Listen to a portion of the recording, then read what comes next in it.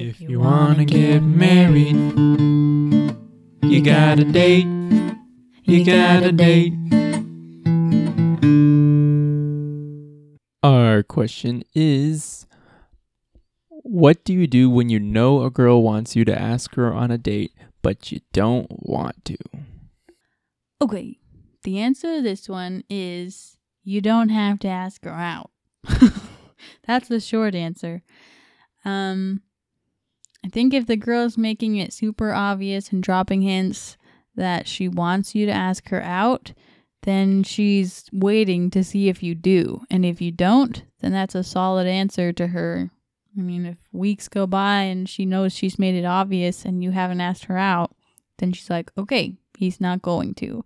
And hopefully she'll let it drop unless she's one of those persistent or not good at taking a hint kind of people. So I guess, yeah, that's pretty much my answer is she'll take the hint if you're not asking her out, despite all of her hinting that she wants you to. And if she really, really still wants to be persistent, then she can ask you out. And then I think it'd be polite to give her a first date and give her a try for being persistent and having the guts to ask you out, since most girls don't want to do that. But you could say, no, I'm not really interested, and leave it at that if you want to. I guess that's pretty good advice. I've always this is something that I've had an issues with before in the past that I've struggled with and probably not always handled very well, because there were situations where, I knew somebody would like me to ask them on a date and I was like, not so much. So usually I did kind of just ignore it, which I'm not sure is the best way, because I feel like I don't know, I feel kind of bad about it, like and you're just ignoring them, and I don't know, that made me feel a little bad. But I've done that before, but I've also been like to the point where they're just like not taking the hint from me that like, yes, I understand what you're hinting at, but I don't want to ask you on a date, I'm not interested. And get to the point where they wouldn't take that hint, and I'd have to be like, hey, look, I'm not really interested in you. Sorry. And usually it was about that smooth that would happen, and I'd feel really crappy. But it's like, okay, at least that situation's dealt with. So I'm probably not the best person to take advice from on this question. But I kind of like Carrie's answer. Well, you basically said that you did what I said. Like, you kind of ignored them when they were hinting. And then if they didn't take the hint, you said, I'm not interested. That's what I said to do. You said if they asked when they kept persisting to the point where they would ask. But in my case, I don't think they ever really asked. It just got really, really awkward because they wouldn't take the hint. And so I eventually, had to do something about it because it was just really, really awkward. So did you at least do it like kind of on a one-on-one moment, or was it extra awkward because there were other people around? I think it was always one-on-one. So, I try to be nice about it, but it's just, sometimes it's just an awkward and uncomfortable situation.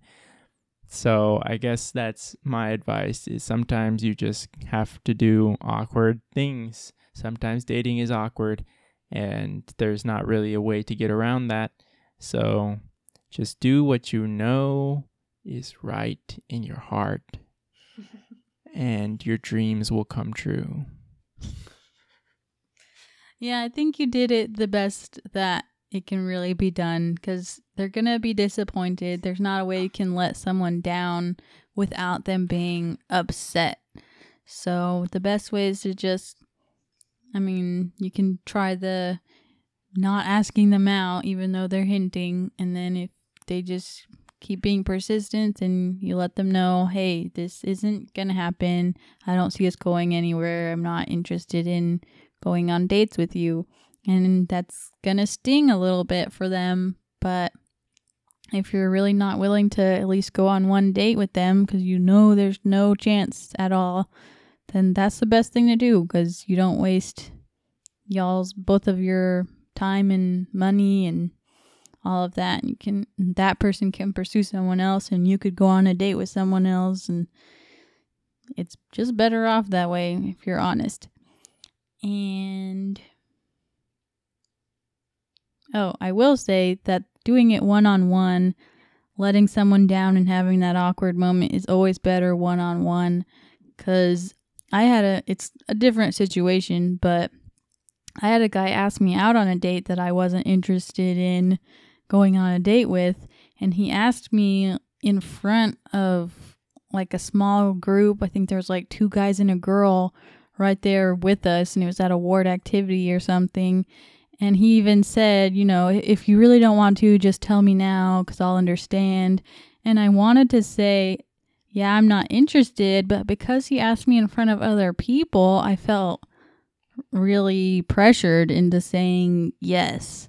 And then I was like, well, I have a rule that I give everyone a first date, but at the same time he said if I wasn't really interested, I could say no. So I didn't know what to do in that situation. No one's ever said, hey, you can say no if you want to.